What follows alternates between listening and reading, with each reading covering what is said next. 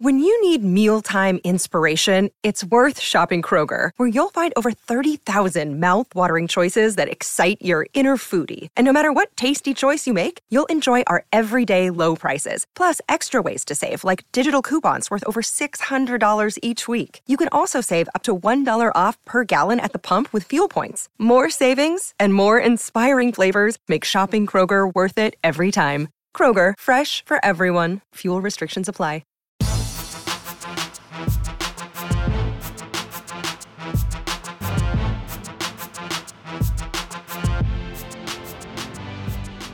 Welcome to the Mini Break, your daily podcast for the biggest storylines, results, and controversies from the tennis world. Today is Friday, June 10th. On today's show, we break down all of the quarterfinal action happening across the professional tennis world. Of course, that means I'll continue to highlight the action happening on court in our 4 tour level events. I want to start today's podcast in a different place, though. We have yet to discuss the run of Andy Murray, who today earned his first top 5 victory since the 2016 season, the two-time Wimbledon champion, advancing to the semifinals in Stuttgart, fights off a set point, ultimately earns a straight set victory over top seed Stefanos Tsitsipas. Now, of course, Andy Murray has always had success on the grass courts. As I mentioned, he's a two-time Wimbledon champ, first British male to win that Wimbledon title in forever.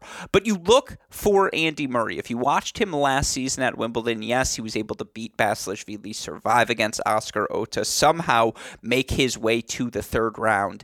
This version of Andy Murray, a completely different player, and I'll explain why I feel that way here on today's show. I'll explain why I think he has a legitimate shot to reach the second week of Wimbledon this season. Of course, I also want to talk about some of the other players finding success at our tour level events. Veronika Kudermetova, who is constantly knocking on the door of that big breakthrough, certainly earns one of her better victories on the season today. Straight set victory over number 2 seed Belinda Bencic for Kudermetova, who has yet to crack the top 20 in her career. She's floating right around that mark, and while she won't be able to compete in Wimbledon, Kudermetova has shown a lot of flash and a lot of substance throughout the course of this season. Of course, her +1 game has always allowed her to have success when she plays her best, but I want to talk about the way she's finding success beyond the serve +1 tennis, and, again, why she's on the cusp of that breakthrough, why I think she might be capable of doing it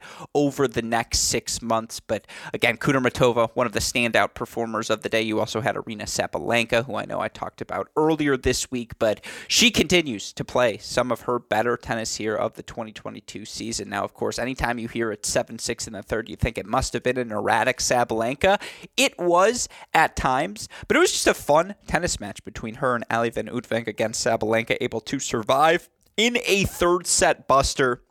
Break down that action, all the action that happened in the Netherlands, which, of course, on the men's side included straight set victories from 2 top seeds who continue to very much look the part in Daniil Medvedev, Felix Auger-Aliassime. Of course, on the women's side in Nottingham, top seed Maria Sakkari knocked off by Beatriz Haddad-Maia. And I know I had been on the Sakkari's case throughout the course of this week on this podcast, wanted to see a big result from her, but Haddad-Maia was excellent. And again, I want to highlight the success she has had, not just here in 2022, but really throughout the course of this pandemic era of the WTA Tour since tour play resumed in August 2020. I don't think any player has as many individual victories as Beatriz Haddad-Maia, who of course had to work her way back from a suspension and has thoroughly done so in the WTA Live rankings. Haddad-Maia, not nearly as old as she may seem, just given she's been a part of the WTA ecosystem for a long time. I want to talk about what allowed the lefty to have success today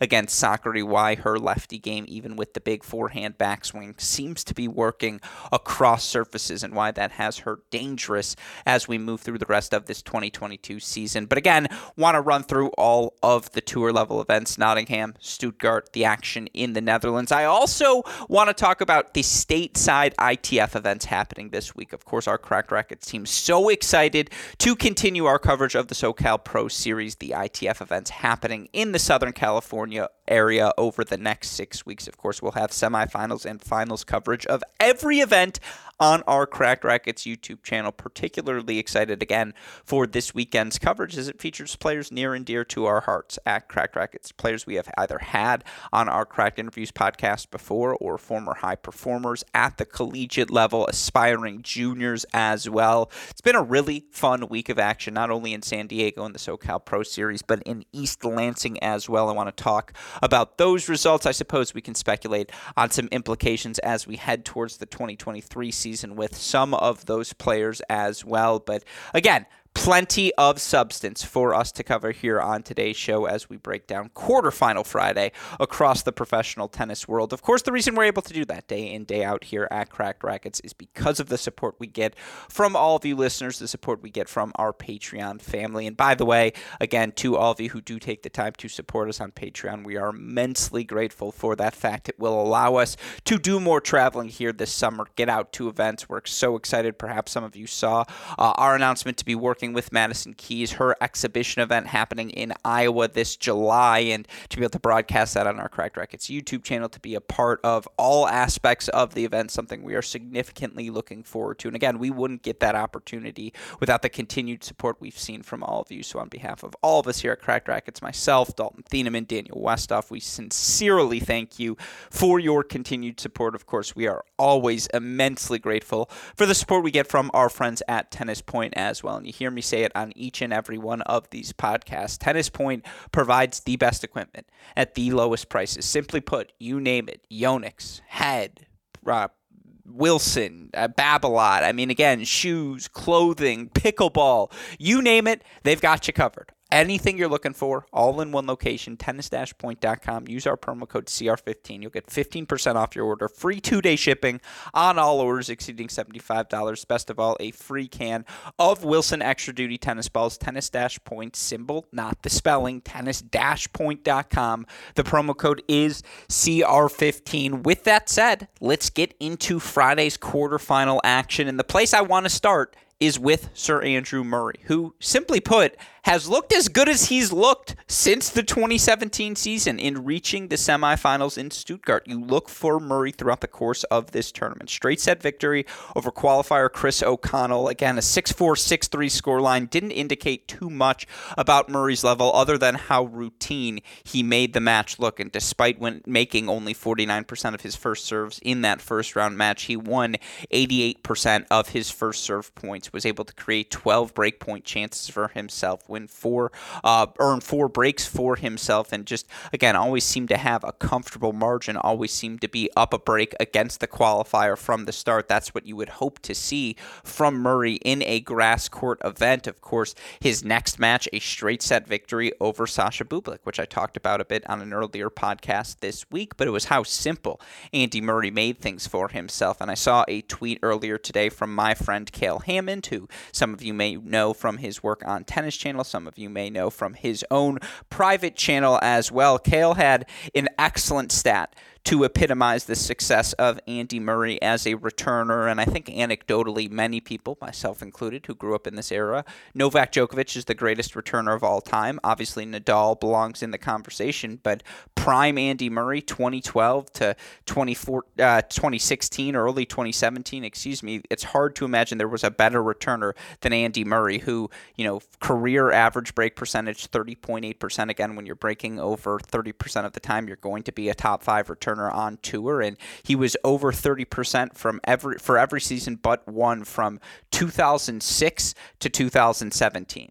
Yeah, that's one of the 3 to 5 best returners of all time. Again, Djokovic, I would say Murray too. I know a lot of people would have Agassi in that conversation. Rafa certainly belongs in that conversation as well. There's a pretty definitive, if you're looking for your Mount Rushmore of men's returners, I think that's it. Murray, Djokovic, Agassi, Nadal. There's your list. But of course, you look for Andy Murray. And again, shout out to Cale Hammond for this stat about how successful Murray is as a returner against big servers. You look for Andy Murray, a ridiculous 50-9 combined against Karlovic, Isner, Querrey, Kyrgios, Raonic, Cilic, and Lopez, who are all top 10 career ace leaders except Kyrgios, who of course would be if he played full seasons. Murray's 50-9 against that group. Again, Karlovic, Isner, Query, Kyrgios, Raonic, Cilic, Lopez.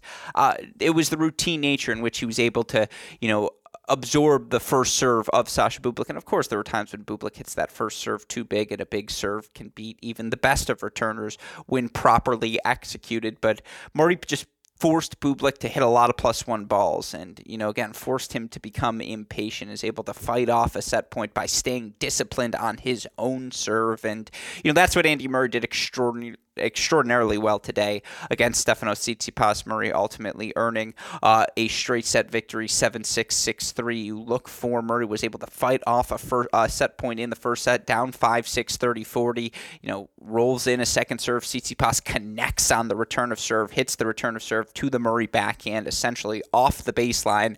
Murray sort of sticks his racket out as a little one-handed backhand half volley flick. It goes over the net as a well-executed drop shot, sails wide, and then Murray able to execute +1 tennis the rest of the way to ultimately hold there. Played a good tiebreaker. Again, I think made it was 7-4 for him. I believe he played 6 points on serve, but I believe on his return points, I think he put 4 of his 5 returns in play, and again, just forced Tsitsipas to have to make that extra shot. And again, with that theme in mind, that's the biggest difference between this Andy Murray and the Andy Murray we saw a year ago against Oscar Otta, against Nicolas Basilashvili. He escaped in those matches at Wimbledon, was throwing in forehand slice, backhand slice, barely surviving as he moved corner to corner and, chipping and charging his way, just making that match extraordinarily ugly. This match against Tsitsipas, the match against Bublik, was not ugly. And you look for Andy Murray to get the break in the second set against Tsitsipas, and only 1 break of serve in that second set. And you look overall in the match between these two, again, very few breaks of serve overall in the match. In fact, you look for Andy Murray not broken in this match against Stefanos Tsitsipas. Again, 1 break of serve in total here, was very much +1 ATP, top 20 level grass court tennis.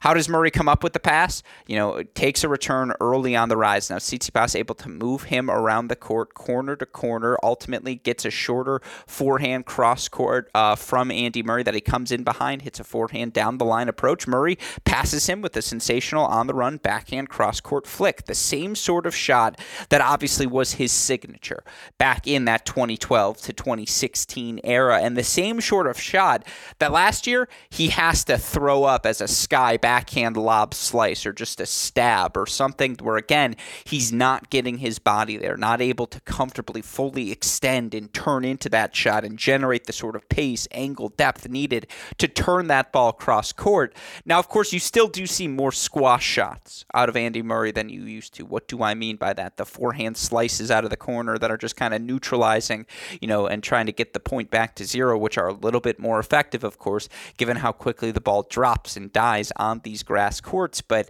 the efficiency Andy Murray now has to navigate his service games with, that's a major benefit for him, particularly in these matches against the big hitters like the Bublik, like the Tsitsipas, who have the sort of weapons to hurt him and expose the fact that while he's still a good mover, he's not the mover he once was, and yet he looked very much like the mover he once was at times throughout this match against Stefanos Tsitsipas, just much more comfortable changing direction. Again, wins 82% of his first serve points, 65% of his second serve points, only faced the 1 break point and, was not broken throughout the course of this match. First top 5 victory since 2016. You look for Andy Murray now here this season. Again, I think most encouraging, not only is he back into the top 100, Andy Murray's back up to number 53 in the live rankings. He's about, 4 ranking spots away from not having to rely on those wild cards to get into everything anymore. He can go play the Masters events, play the 500s, play Wimbledon, and of course he could always set his schedule because he's Andy freaking Murray, 3-time slam champ, world number 1, a 2-time Olympic singles gold medalist. Any event is going to offer him a wild card into it because he's going to put fans in the seats. That said, for Murray, 35 years old, he has always said, when I feel as though I can't compete at this level. I don't want to just be traveling tournament to tournament and losing first round and not even putting myself in a position to compete for the big titles in the biggest stages. Well, how do you avoid losing first round after first round is you get yourself seeded. You put yourself in a position where you're not facing a Medvedev round one, a Tsitsipas round one, even a Basilashvili round one of a slam.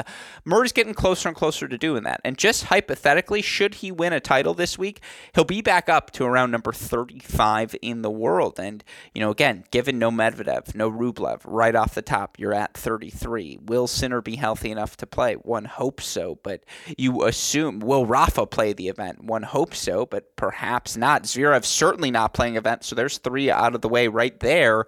There's a world where Andy Murray can find himself seeded come Wimbledon. Certainly, again, this isn't the only ATP grass court event on the calendar. There are multiple weeks coming up. This is a surface where he has looked better. And again, for him, the key here, 3 straight set victories to kick off this tournament. Now, of course, the difference between here and Wimbledon, 3 out of 5 sets. We saw for him last season, even this year at the Australian Open, plays Sydney the week before the Australian Open starts as a warm-up event, makes the final, then earns a 5-set victory over Basilashvili in round 1, was absolutely gassed and just didn't have the legs left in his second round match against Taro Daniel. You also look for him last season. Again, the slams that he did play certainly had his shot against Tsitsipas as that match went to a 5th set, but Murray, again, just didn't quite have the legs.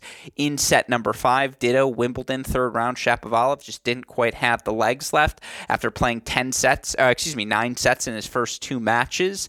This version of Andy Murray, simply put, after, again, not expanding himself, and you look for him during the clay court season, Andy Murray played just the Madrid Masters where he made the round of 16. That was it. He played in Surbiton last week and in the warm-up challenger, makes the semifinals there. Plays in Stuttgart this week, make the semifinals here. Now is playing another big server in Nick Kyrgios, who again 50-8 overall against that list of big servers Cale Hammond presented to us. It's a good matchup for Murray. It gets him back inside the top 50 if he earns a victory, something he will be keenly aware of. And again, with how well Murray is serving here this season, you look for him from a hold percentage perspective. By the way, Andy Murray, 18-9 overall here in 2022. He's holding 82% of the time. That's 0.1% above his career average of 81.9. And of course, over 80%. You look for the top 25 players, on the ATP Tour, their average hold percentage, 80.6%. Again, Murray is getting back to himself in terms of being a top 25, top 20 caliber server. And of course, he's so efficient, picks his spots so well on these grass courts, making his serve that much more effective. The break percentage is creeping back up. Now, you look for him overall on the season. Murray's break percentage still 22.5%, which is well below that 30% career average, but he's working his way back. It was 12% 2 seasons ago. You look for Murray last season, again, that hold percentage all the way, that break percentage, even at 21.2%. He's worked his way back up 2.3 this season, slowly, again, finding himself more comfortable, creating more opportunities, of course, just with how many returns he puts in play on these grass courts, it becomes that much more valuable. But I'm done repeating myself. I think we all know Andy Murray's grass court credentials. For those who are curious in his career, Andy Murray overall on grass courts, almost Nadal-esque in his success. Not 112-3, but 119-28 on the grass courts to win over 80% of your matches in an over, 47 match sample size. For mortal humans, that's exceptional. That's obviously Hall of Fame worthy stuff, which Andy Murray clearly is. He's on the surface where he's always had a competitive advantage against his opponents. To me, the breakout moment of his career, I'll always say, was that some will say it's the 2006 Wimbledon, of course, where he beats Roddick, beats Massou to make the 4th round. The signature breakthrough moment for me was his 5-set victory in the 2008 Wimbledon over Richard Gasquet, where he beats him in 5 sets, runs into the crowd, flexes his muscles before obviously getting knocked out in the quarterfinals by Nadal. But that was, to me, as a young fan, the moment where I was like, who is this guy? This is the guy I want to be a fan of. Obviously, I don't need to make the case for Murray returning to Wimbledon as special, but this is the event he gears up for the most at this point of his career. If the seeds break right, again, no Medvedev, no Zverev, no Rublev, the lack of grass court repetitions for so many of these players. I mean, is Casper Ruud a definitive favorite over Andy Murray if that's a first round or second round matchup at Wimbledon? Definitive favorite given the lack of grass court matches Ruud has played? I don't think we can say that, particularly, again, watching Murray today beat Tsitsipas in the fashion that he did. It wasn't as though he was escaping with his ugly tennis. He was just, escaping and making the match ugly, I should say. He was efficient. He was disciplined in his +1 targets, landed first serves when he needed them, put enough returns in play in the biggest moments, and again, was able to keep pace with a top 5 server in Tsitsipas. Major progression from Sir Andy Murray here this week as he's into the semifinals of Stuttgart, where again, he's going to take on Nick Kyrgios. Kyrgios, 7-6, 3-0 retirement victory over Marton Fucsovics. You look for Kyrgios here, 15-9 over his last 52 weeks here in 2022 specifically. He's 12-4, and obviously that doesn't even include his his Grand Slam doubles success at the Australian Open. Who are the 4 losses to for Nick Kyrgios this season? This is a really fun game, and obviously Kyrgios, you look right now in the live rankings, currently sitting at number 65 with his semifinal run here. That'll actually help him because while he should get plenty of wild cards, you look at the summer events he'll want to play. The Cincinnati, Canada, that'll be interesting, but the Atlantas of the world, the City Opens of the world, the Los Caboses of the world, all of those events, Kyrgios is going to be able to play on his own ranking, which at times has seemed like an impossibility given how infrequently we've seen him. Again, just 16 matches this season, and yet 16 matches this season. Here are his losses. 12-4 overall. Loses to Medvedev at the Australian Open, 4-set match. I thought we all agree the quality of that match, particularly the first 3 sets, fairly high. Loses 3 sets to Nadal at Indian Wells. That was a fun match. Loses straight sets to Sinner in Miami. That was a fun match. We all remember his second round victory over Rublev in that tournament where he just blitzed the number 5 seed. He goes to Houston, makes the semifinals, knocked out 3-5 by Riley Opelka. That's the weird loss, but we don't see a lot of clay court Nick Kyrgios anyways. Now into the semifinals here in Stuttgart. Again, 12-4 overall this season. Do we see Nick Kyrgios as frequently as we would like? Absolutely not. When we have seen him this year, he's been about as good as he has ever been in his career. You look for Kyrgios overall this season. Now, again, 12-4 overall, but the hold percentage, where it always is 93%, which, by the way, is a career high for him, and that 93% would lead all top 50 players on the ATP Tour. It is not hyperbolic to say Nick Kyrgios has the best serve on tour. He's also breaking serve 21.1% of the time, which would be outside the top 25 of the ATP top 50 players. And you look for ATP top 50 players overall, that average break percentage, 24.4%. But it's a career high for Nick Kyrgios this season, again, where he's at right now at 21.1, and he's got the best serve on the ATP Tour. So he's improved as a returner and just putting more returns in play. He continues to just hit his spots freely as a server. I mean, it's not a shock to say at 27 years old, someone's the best version of themselves.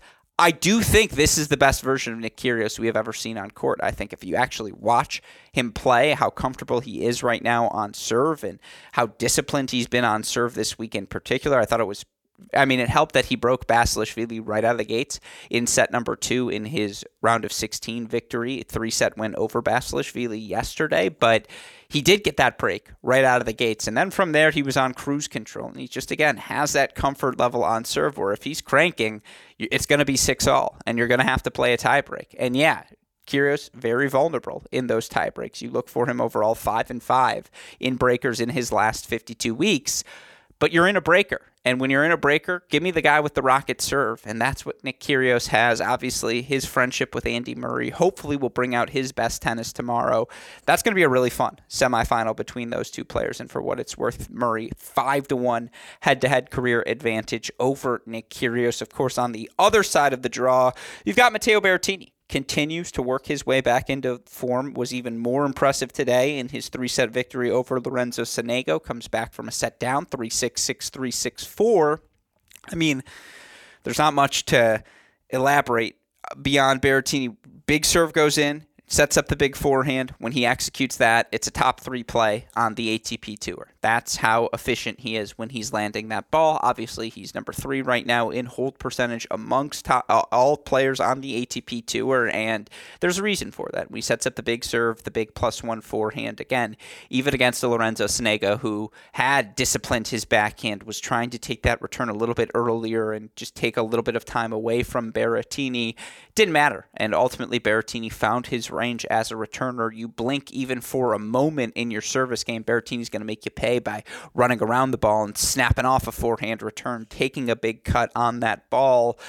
Keeps his slice so low and is doing a much better job now, and did a good job today of swinging through his backhand return and just incorporating some sort of depth on that ball so as to not leave himself at a complete vulnerability. Now again, credit to Sonego, who changed up his spots extraordinarily well with the forehand, inside in, inside out, short angle, drop shot. But Berrettini was able to weather the storm and get the early break he needed in that third, or get the break he needed, in that third set, get the early break he needed to just build some momentum in set number 2.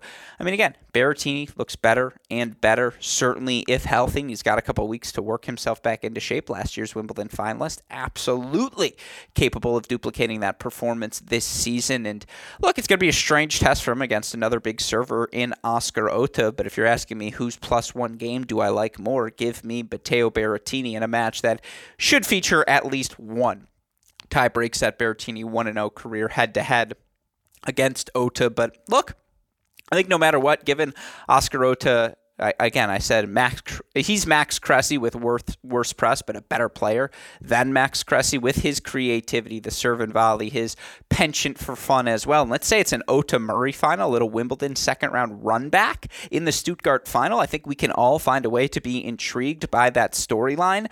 Stuttgart's popping this week on the ATP side, and certainly, again, should be a fun final 2 days of the tournament. Of course, with that in mind, let's flip gears, talk about the action over in the Netherlands. And I know we've spent a lot of time focused on these two events in particular. I will try my best not to repeat myself here as we break down all of the action that happened in the Netherlands yesterday. But of course, you look on the women's side, certainly the most notable result of the day, probably the 3-set victory of Aryna Sabalenka, 7-6 in the third over Ali Van Uytvanck. That was just extraordinarily tennis. I mean, +1 at its finest. Sabalenka, sometimes she just hits these down-the-line winners where I think she even shocks herself, but just, again, that's the sort of power tennis she's capable of playing. And look, this was very much grass court tennis. Both players winning over 72% of their first serve points. The biggest difference being Sabalenka had the bigger weapon on the second serve. When Sabalenka got a look at a second serve return, it was automatic. I'm teeing off on this ball, whether it's forehand down the line, whether it's a heavy backhand cross court on the ad side to the Van Uytvanck backhand wing, where, as good as she is changing direction and generating depth on that ball, it's just not much of a weapon. And when Sabalenka could get depth to that backhand wing, she would just be able to stay on her front foot in the rally. I mean, Sabalenka played as disciplined of a game plan as you can play with the sort of power tennis that she plays. Of course, there was still a healthy amount of unforced errors, but, again, the match was on Sabalenka's racket, particularly down the stretch in that third set. And credit to Van Uytvanck, who was the more creative of the two players on the run. Sabalenka, the more powerful of the two, and of course, she's going to be more powerful than, in my opinion, every player she steps on the court with. But the forehand slice for Van Uytvanck, how she just kept Sabalenka frozen on that other side of the net. When was she going to go forehand slice? When was that forehand slice going to be a drop shot? When was she going to send that ball deep? When was she going to go short angle, take a ball early, flat on the rise down the line, move forward? Van Uytvanck was in her toolbox, and again, working all the different angles, taking advantage of the free missed return Sabalenka gave her in just about every return game. But again, the power tennis of Aryna Sabalenka won out, and given that she has to defend finals points at Wimbledon, every point Sabalenka can accumulate over the next 3 weeks, critical to her staying inside the top 10, and with her victory today, she's back up into the top 5, number 5 in the WTA rankings, leapfrogging over Maria Sakkari, though they're tied in points. For what it's worth, Sabalenka back up to number 13 in the points race. She trails 8th place Danielle Collins by just under under 300. Yeah, just under 300 points, which again, with how much calendar left on the season, not much at all. And there's no Wimbledon points offered, so Sabalenka is not going to miss out on that. But, I mean, you look at the draw now for Aryna Sabalenka. She's going to take on Shelby Rogers. Rogers' 3-set victory over Kirsten Flipkens. Rogers continues to play outstanding tennis here in the Netherlands. And, again, you look for Shelby Rogers right now. The 29-year-old currently 37 in the live rankings. One more victory, she'll get to a new career high of number 33, and she will be seated at the 2022 Wimbledon. I mean, look, that's going to be power tennis once again at its finest for Aryna Sabalenka. First strike versus first strike, and I actually always like those matchups for her because there's just not a lot of time to think in those matchups. She's not going to get in her own head and think, again, she's not going to have to worry about the extending rallies and am I pulling the trigger too soon, all of these different things. When against the Shelby Rogers, if you leave a ball short, Shelby's going to go big. You know that going in. You got to take your cuts on the return of serve. You have to assert yourself with your serve in +1 game. When Sabalenka does that well, she looks as good as any player in the women's game not named Iga Swiatek. So again, Sabalenka, extraordinary performance. By the way, first career head-to-head between Shelby Rogers and Aryna Sabalenka. That is a fun semifinal. Sabalenka, 74.1% favorite, according to Tennis Abstract. But, the player of Netherlands on the women's side, probably Veronika Kudermetova, who escapes yesterday, down a set but up 5-2, then gets a retirement injury, her 7th retirement injury on the season from Anna Blinkova. That said, you look for her today, was dominant in a 6-4, 6-2 victory over Belinda Bencic, fought off all 3 break points that she faced. And just, I've mentioned this before for Veronika Kudermetova, who this season holding 76.2% of the time, which is 4% above her career average. And she's 9th amongst top 50 players on the WTA Tour in terms of hold percentage. When she lands that first serve, again, how low and how much drive there is on her +1 forehand, backhand. She's comfortable taking those balls down the line, cross court, just on a tee. You're just in trouble as her opponent. You're on her back foot, and on these grass courts in particular, that game style appears to be effective. And of course, on a surface where, servers have the advantage because it's that much more difficult to break serve. It's that much more difficult to extend rallies, make matches physical, and, draw the unforced errors that come when you can get into that 7 to 10 shot range with a Veronika Kudermetova.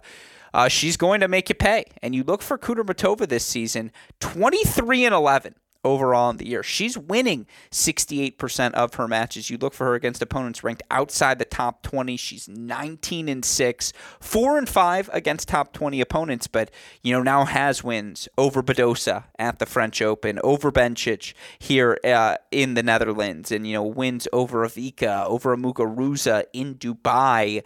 You look for Kudermetova in her career against top 20 opponents. She's 12-28 overall. There was a stretch in 2021 where she lost 2, 4, 6, 8 consecutive matches and 10 out of 11 against top 20 opponents. Again, you look for her this season, 4-5, a massive step in the right direction. She's also won 4 of her last 7 against the top 20 as well. And you look for Kudermetova, who right now in the live rankings currently at number 24 in the points race. Kudermetova's 9th on the season. And you look for her right now in terms of yearly ELO rating, according to our friends at Tennis Abstract. Interestingly, she's at 25th. I think that speaks to, again, some of the retirement victories she's gotten factored into that ELO rating, but 9th in the points race right now is Veronika Kudermetova, and you look for Kudermetova, 25 years old now overall, since the start of August 2020, my favorite era here, this pandemic era of tennis. Kudermetova, very quietly, again, ruthlessly efficient. You look for her overall during this stretch of time, 65-42. She's winning 60% of her matches. What do we always say? When you're winning 60% of your matches, you're going to continue to move up the rankings. You look for Kudermetova now year after year here.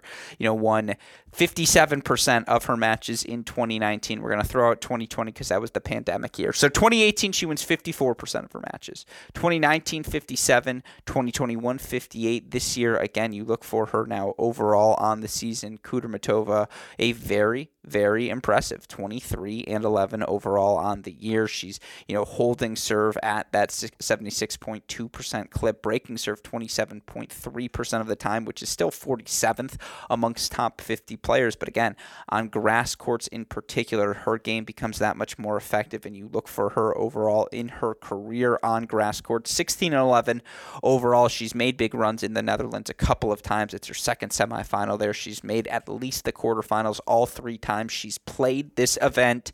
Lost first round Wimbledon last season to Golubic, who in 3 sets, 11-9. Golubic, of course, ultimately goes on to reach the quarterfinals. Now, we will not see Kudermetova, as there will be no Russian players at the 2022 Wimbledon, at least for now, but certainly Kudermetova, a player who has made a rise this season. It's not quite the soccery Sabalenka level jump we saw last season, but of that group of, that players of the next year, because she's a year younger than the Socceries, than the Kontaveits of the world, the players who we listed to pop at the start of this season: Kudermetova, Vondrousova, Teichmann. Vondrousova has been extraordinarily injured.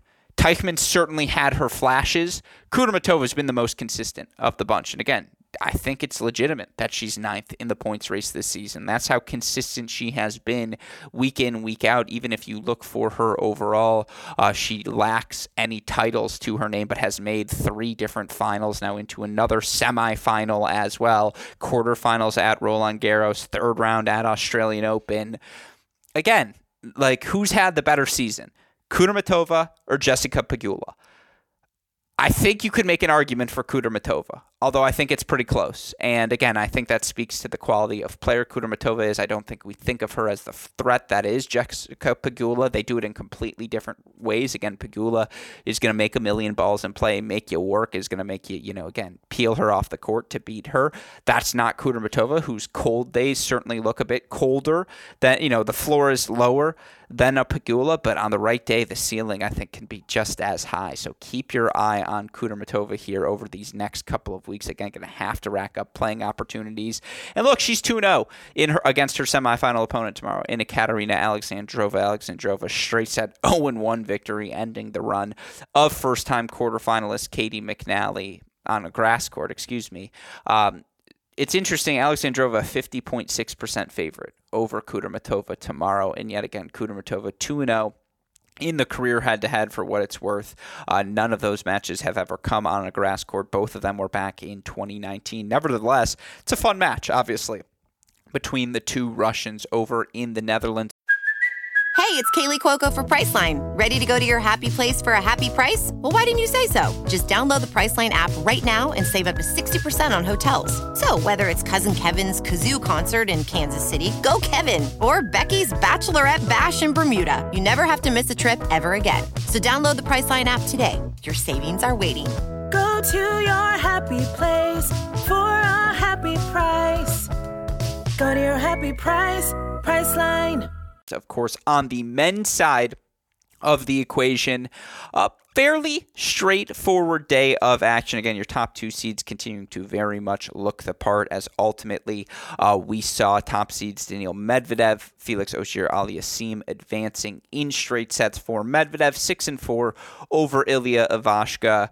I mean, look, dramatic first set, sort of, I suppose, in the sense that it went to a breaker. Medvedev didn't serve particularly well in the first set, making just 57% of his first serves, but won 86% of those first serve points. Went 12 of 30 on second serve points, but 3 of 3 on his breakpoint chances. Ivashka 2 of 3 on breakpoint chances. Again, very thin margins between these 2 players. 78 total points for Medvedev, 70 total points for Ivashka. This was grass court tennis, Medvedev style, which is just, it's really hard to hurt him always, and you think you can change direction, but if you're incorrect, he's going to make you pay.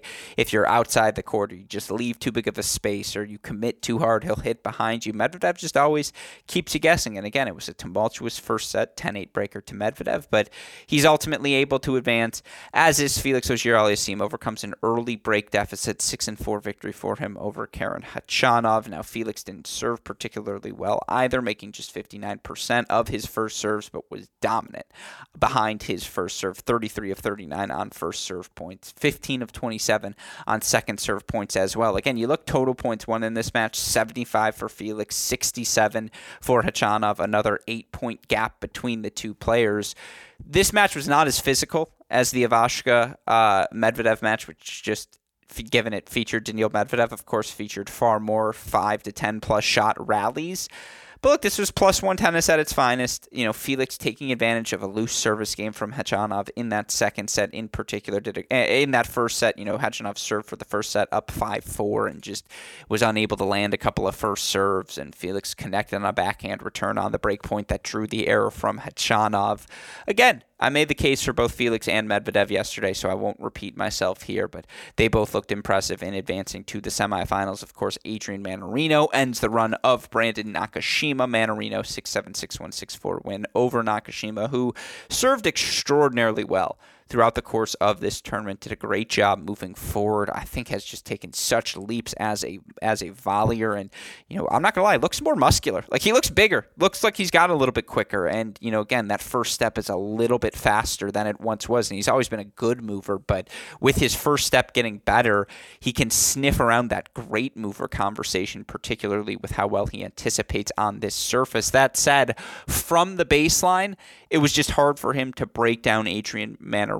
And again, the way Nakashima was able to create attacking opportunities for himself was by moving forward. But Mannarino controlled the flow of play when it was a baseline-to-baseline rally, changes directions extraordinarily well. And again, I was impressed by Mannarino. 3-set victory over Nakashima. And, your fourth semifinalist, Tim van Rijthoven, who just continues to swing freely. I mean, if you have not watched the wild card from the Netherlands compete this week, and I talked about him extensively yesterday, go watch him play. His one-handed backhand is just an experience in racket speed, in eccentricness, just how he accentuates everything he does on that wing. It's extraordinarily fun to watch. And so again, keep your eye on Timmy VR, who we got to find. Yeah, Timmy VR is fine. 6-4 win over the always tricky lefty Hugo Gaston, who just didn't have enough juice to hurt Van Rijthoven with. And it was extraordinarily impressive to just watch him swing freely into his first ATP semifinal. And you look for Van Rijthoven now. Again, it's not quite a life-changing sort of result, but he is up to a new career high now of number 153. One more victory will get him up to number 140. He wins the title this week. As I mentioned, he would move all the way up to number 106 in the live ranking. So even a title this week, he still won't be in the top 100, but certainly some momentum on his side as we navigate through this grass court season. And of course, it's Medvedev-Mannarino tomorrow. Mannarino actually 3-1 career head-to-head over Daniil Medvedev, although of course, the last time they played was 2019. They did play at the 2018 Wimbledon. Mannarino, a 5-set victory over Medvedev in the third round on that occasion. They also played at this event back in 2016. Of course, Medvedev, 20 years old at the time, was a 4-2 victory for Mannarino. But, Medvedev already vanquished his Gilles Simon demons earlier this tournament. Maybe he's got another Frenchman to knock off on that list, as well. And then, of course, Timmy VR has yet to play FAA in their careers. That's understandable. Maybe there's some junior history in their past. FAA would have been very good as Timmy V was at his best in the juniors. I'll leave that question to be answered by Colette Lewis. But again, that's your action happening at the ATP level. You go and look at our final WTA level events happening. Of course, we'll start with Nottingham. Top seed Maria Sakkari knocked out by the always tricky lefty Beatriz Haddad-Maia. You look for Haddad-Maia ultimately able to advance with a 3-set win over the top seed Haddad-Maia 6-4, 4-6, 6-3 for the second straight day. Sakkari came out a bit tentative, and Haddad-Maia made her pay. Was on top of the baseline on every service return and just taking that ball early, trying to take time away from Sakkari. Now, Sakkari did a great job making an adjustment and starting to not only hit her first her +1 shot on the rise and earlier just to take that recovery time away from Haddad Maia, but starting playing behind Haddad Maia and just, again, going more for taking time away from Haddad Maia than playing to the open court, because the lefty moved quite well on the grass courts, defended her lefty first serve quite well as well, made 71% of her first serves, won 76% of those points. Now, both players struggled on the second serve. And again, this was a match with thin margins, a lot of breaks of serve in this one, but Haddad Maia just did a better job of moving the ball around the court. It felt like there was just more sting on her forehand, more angle created, more comfort taken away from Sakkari than what Sakkari was able to do when this match was at neutral. And Haddad Maia, again, did a great job moving around the court, matching the physicality, or at least the possible physicality on a grass court that, Sakkari is able to introduce into every match that she plays. And what I'm trying to say is the outer bounds of physicality one can have in a grass court match is, of course, limited, but Sakkari going to push that limits every time she steps on the court. Haddad Maia was able to match the patience of Sakkari, and it just felt like, again, at neutral, it was Haddad Maia as the one changing directions with an early backhand on the rise, or, creating angle with her lefty forehand, just getting Sakkari stretched into the outer thirds or outside of the alley, where at that point now you're paralyzed because you want to cover the open court. At the same time, you can't have all of your momentum going one way, or it's just so easy to be hit behind on a grass court. Haddad Maia had Sakkari paralyzed. And again, outside of the first serve, setting up the +1 ball, it was really hard for Sakkari to hurt Beatriz Haddad Maia when this match was at neutral. And again, you look for Haddad Maia, who, 26 years old now, since August 2020, my favorite starting date, as you listeners know, ridiculous level of success for Haddad Maia, who had to play a lot of ITF events just to get back into the top 50, but she's 130-38 since August 2020. So again, she's played 168 matches in about a 2-year stretch. That's a ton of tennis to put on the body. That said, it's worked. You look for the 26-year-old Haddad Maia up to a new career high, number 42 in the live rankings, back where she was prior to her suspension. And, again, I mentioned the success at the ITF level. You look for Haddad Maia, I mentioned that 130 wins, 120 of her 130 wins have come against opponents ranked outside the top 50. But now, you look for her against the top 50 during this stretch. She's 4-9 overall, but 3 of those 4 wins have come in her last 5 matches against top 50 opponents. 2 victories for her, obviously, over Sakkari, the first in Miami, the second here in Nottingham. She steadied the ship, has Haddad Maia, and the lefty, again, moves the ball extraordinarily well around the court. I think her movement has gotten better and better as she gets more comfortable playing at this level, and she's just got some weapons at her disposal. And you look for Haddad Maia, who's outside the top 50, but certainly that hold percentage hovering right around 70%. That's right around a top 20, top 15 sort of number amongst top 50 WTA players. When Haddad Maia is landing the first serve like she did today, she just has a lot of options at her disposal. And yeah, that lefty backswing gets big, but it affords her opportunities. And so again, Haddad Maia advancing to the semifinals, where now she's 2-0 against her opponent, Teresa Martinsova. Big semifinal for Martinsova, who with this result now in the live rankings back up to number 56, is the 7-year-old, which again just keeps you in, I believe 27-year-old, which just keeps you in the hunt. I thought Martinsova was just rock solid today in her 3-2 victory over Zheng Shui, and just, again, made more first serves than her opponent, was able to dictate as such in her return games and take big cuts at the second serves presented to her. She wins 18 of 25 second serve return points in the match. I talked about her earlier in the week, so I won't reiterate myself too much, but she's just rock solid off of both wings. And look, it's a fun, sneaky, these are the sneaky second week tournament here in Nottingham now. Who are the players you have as a dark horse to make a run at Wimbledon? Well, certainly Haddad Maia would be one of them with all the success she's had. Last year's quarterfinalist Victoria Golubic into the semifinals here with a 2-6 win over fellow Wimbledon quarterfinalist last season, Elia Tomljanovic. We know the weapons Golubic possesses, how well she attacks open space. Ali Risk, I talked about her grass court success yesterday. Risk, a 3-set victory over the tricky and hitting the forehand extraordinarily well Harriet Dart, who just didn't quite have the physicality down the home home stretch of that match and certainly would have been zapped after her 7-6 in the third battle with Camila Giorgi the day before. But Haddad Maia, Martinsova, Risk, Golubic. I think one of those players makes the second week. No, that's too hot takey. Let me watch 2 more weeks of grass court tennis. But again, all of these players have played a high level of grass court tennis. All of them have a pedigree of some sort of grass court success as well. Keep your eye on these Nottingham semifinals, which are going to be tightly contested. And again, am I disappointed Sakkari doesn't take the title? Does this knock her out of top 5 Wimbledon contenders contention right now? It does.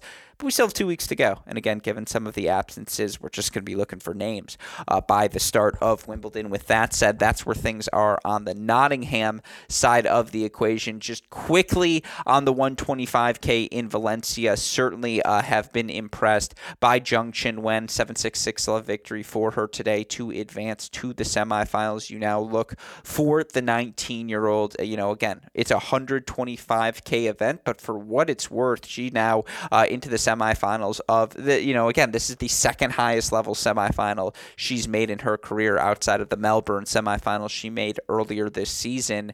Those sorts of things matter. And yeah, she has 3 titles to her name, none of them above the 60K level. And you look now for the 19-year-old, currently now up to number 54 in the live rankings, which is a new career high. A title this week would get her into the top 50. Again, 19 years old, into the top 50. That's where the growth starts, because now you can play everything. You don't have to worry about qualifying. You're getting into main draws, even around the Stuttgarts of the world. We know she has the weapons. She showed the consistency this week. She showed if you don't have the weapons to match her, she's going to make you pay. And again, to have the run she did, to be the only player to take a set off of eventual champion Iga Swiatek, to have that translate into a semifinal next week, that's the sort of run you get from the players that are special. She's got a serious test on her hand tomorrow in number 1 seed Nuria Parisis Diaz, who of course 31 this July, just continues to crank. And for her this week, 2 3-set victories and the straight set victory today. Again, she's going to grind. But that match is on Zheng Qinwen's racket, and so it's a very fun semifinal test. Of course, you look the other half of the draw, because that's one half of your semifinal. You've got Shiyu Wang, another talented young Chinese woman, of course, the lefty. Very, very excited to watch. She's taking on the always tricky Miriam Bjorklund, 23-year-old with probably the biggest run of her career, also capitalizing on some momentum she built qualifying at Roland Garros. That's what's happening at the 125K in Valencia. With all of that said, let's talk about the action happening stateside at the ITF level. And again, we've got ITF events happening on 2 college campuses this week. One of them at two of them, men's and women, at the University of San Diego. The men competing at a 25K in East Lansing as well. Of course, our Cracked Racquets team, so excited to be on the coverage for the 2022 SoCal Pro Circuit for these men's and women's events happening at the University of San Diego. And look, we've got what we love most, college tennis ties for 2 of our semifinals. Unfortunately, top seed Gage Breimer, former UCLA standout, finalist at last week's event, he was knocked off today, 4-4 by former Georgia, Arizona State standout Nate Ponwith. Ponwith into the semifinals here. You look for Ponwith, who, by the way, has had a fair... again, let's just break it down here via Tennis Abstract, and we'll get into all this, I'm sure, on our broadcast tomorrow. But for Nate Ponwith, currently sitting at 7-14 in the rankings, 13-24. First semifinal for him since October of last year, and you look for him overall in his career, again, in terms of semifinals made at the pro circuit level for Ponwith. It's just his 4th at the pro circuit level, so obviously big jump for him. Hasn't advanced past a semifinal since 2019. He'll be the favorite in his matchup tomorrow, he's taking on Princeton's Ryan Siegerman. Siegerman, a good win over junior learner Chien in straight sets. Siegerman also a good win earlier this week over Calvin Boyd, former UCF standout, over redshirt freshman Jack Anthrop. So again, faced some younger guys, certainly has Siegerman this week. Nevertheless, has found himself having success against those younger guys. And again, Siegerman transferring from Princeton to UNC next season, given they're going to lose a guy in Ben Seguin in a Zach Kiger, two hearts of their lineup. That's absolutely two players they're going to have to struggle to replace. And Siegerman, again, having this sort of success, reaching the NCAA tournament last season, a guy they're counting on to help fill those gaps in the lineup. Of course, on the other side of the draw, play still going on. Recently completed. Duarte Valle into his second consecutive semifinal. The recent Florida graduate All-American 2-2 victory today over Baylor All-American Adrian Boitan. You look for Duarte Valle now. Again, another guy who's well positioned to begin his pro career. Valle now into the semifinals again for the second straight event here in the SoCal Pro Circuit. Exactly what it's trying to provide, playing opportunities for those players kicking off their pro careers. He's now, with his 3 victories here this week, 28-16 in his last 52 weeks, inside the top 650 with this result. Again, 4 more events to go after this week. If he can get 2 more semifinals or even 2 more quarterfinal appearances, and he'll be seated at a lot of these events and be favored to do so.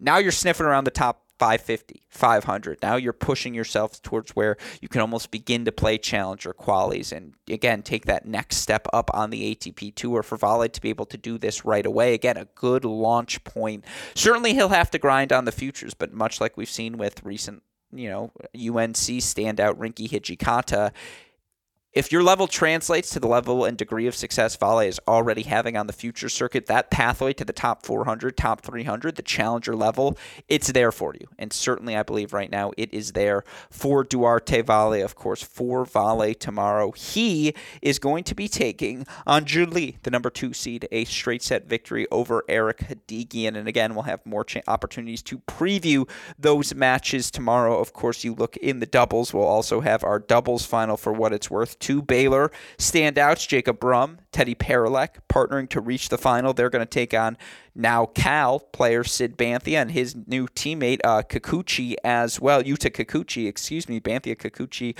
already having success as Cal teammates into a futures final. So again, that's going to be a fun match for us to cover. Plenty of college ties, plenty of action on the men's side in San Diego. Of course, on the women's side, it's going to be a fun day of matches as well. You look overall in terms of what we've seen unfold. Again, top seed Jessica Fela today, yet to complete her match? Or is that match still scheduled to go? No, it may have been completed already. I just don't see it showing up on the results compiled right now. But certainly 2 of the players who have advanced, Yae Yang, who we see once again, the talented young woman from Chinese Taipei, a 3-6 win over Daria Kutzer. Also had a win from Jung-Shu Han. She knocks off Kimmy Hance. You look, of course, for Jung-Shu Han. Again, another young player working their way up the rankings right now. So a good win for her over the young UCLA standout in Kimmy Hance. And you can understand why Hance perhaps a bit worn down after she earned a marathon 3-set win yesterday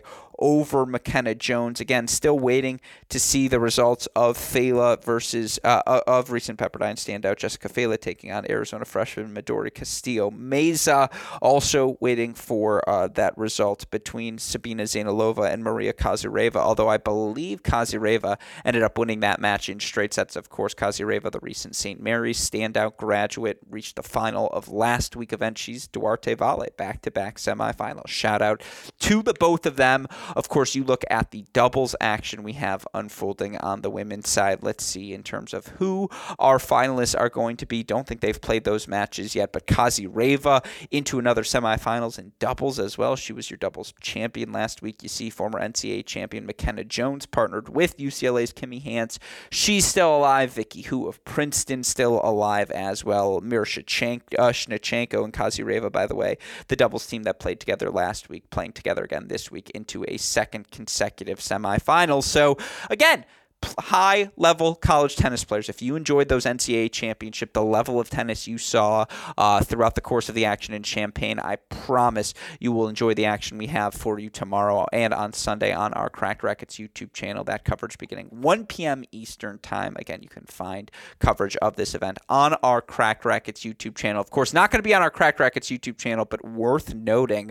How about those results at the 25K in East Lansing? Jacob Bickerstaff, shout out to the Michigan sophomore, one of the standout players, improvers, is that the word? Most improved players of the year. Lost, 3 dual matches for Michigan this season. 3-set victory for him over Kentucky number 1 Liam Draxel. So Bickerstaff into an ITF final. Again, you're starting to look at next year's lineup. Bjorn Svensson reached a semifinal at the SoCal Pro Circuit last week. He's an incoming freshman. Of course, Gavin Young was outstanding when healthy this season. Aaron Schneider filled in so admirably throughout the course of filled in. He is as good as any player in that lineup. Then, of course, you bring back your top 3 in Styler, in Maloney, in Fenty. You've got options if you're Adam Steinberg next season. Again, Jacob Bickerstaff, you feel like, the grinder, throw him at 5, throw him at 6. Well, his level may indicate, he can compete anywhere. And again, just so many options for this Michigan team. Fantastic victory for Bick. Great win for Georgia Tech's Andre Martin as well. 3-set victory over Kentucky's Joshua Lapadat. I believe Shinsuke Mitsui, the superstar now rising sophomore for Tennessee, also advances to the semifinals here with a victory over Naoki Nakagawa, the number 2 seed. When I last looked, Mitsui was up a set and a break. And indeed, 3-5 victory for Mitsui, your last quarterfinal. Right now, Gabe Diallo up a set and a break on top seed Noah Rubin, the standout from the University of Kentucky, who just about everyone was talking about in Champaign. Again, that would be a fantastic victory for him. And man, Diallo, Kentucky, Bickerstaff, Michigan, Martin, Georgia Tech, Mitsui, Tennessee. College tennis everywhere, folks. Plenty of fun action to watch across the board here in another championship weekend on the Pro Tour. But again, we'll be back throughout the course of this weekend to hopefully offer you updates on everything that's unfolding. If you are trying to watch the SoCal Pro Circuit Saturday, Sunday, we'll have coverage on our Cracked Racquets YouTube channel. Of course, we will have coverage of everything happening across the Pro Tour. You can find it all on our website, crackedrackets.com. Of course, a massive shout out to our super producer, Daniel Westoff, for the of an editing job he does day in, day out, making all of this content possible. Shout out as well to our friends at Tennis Point, tennis-point.com. The promo code is CR15. With all of that said, for our fantastic super producer, Daniel Westoff, our friends at Tennis Point, from all of us here at both Cracked Racquets and the Tennis Channel Podcast Network, I'm your host, Alex Gruskin. You know what we say. That's the break, and we'll talk to you all tomorrow. Thanks, everyone.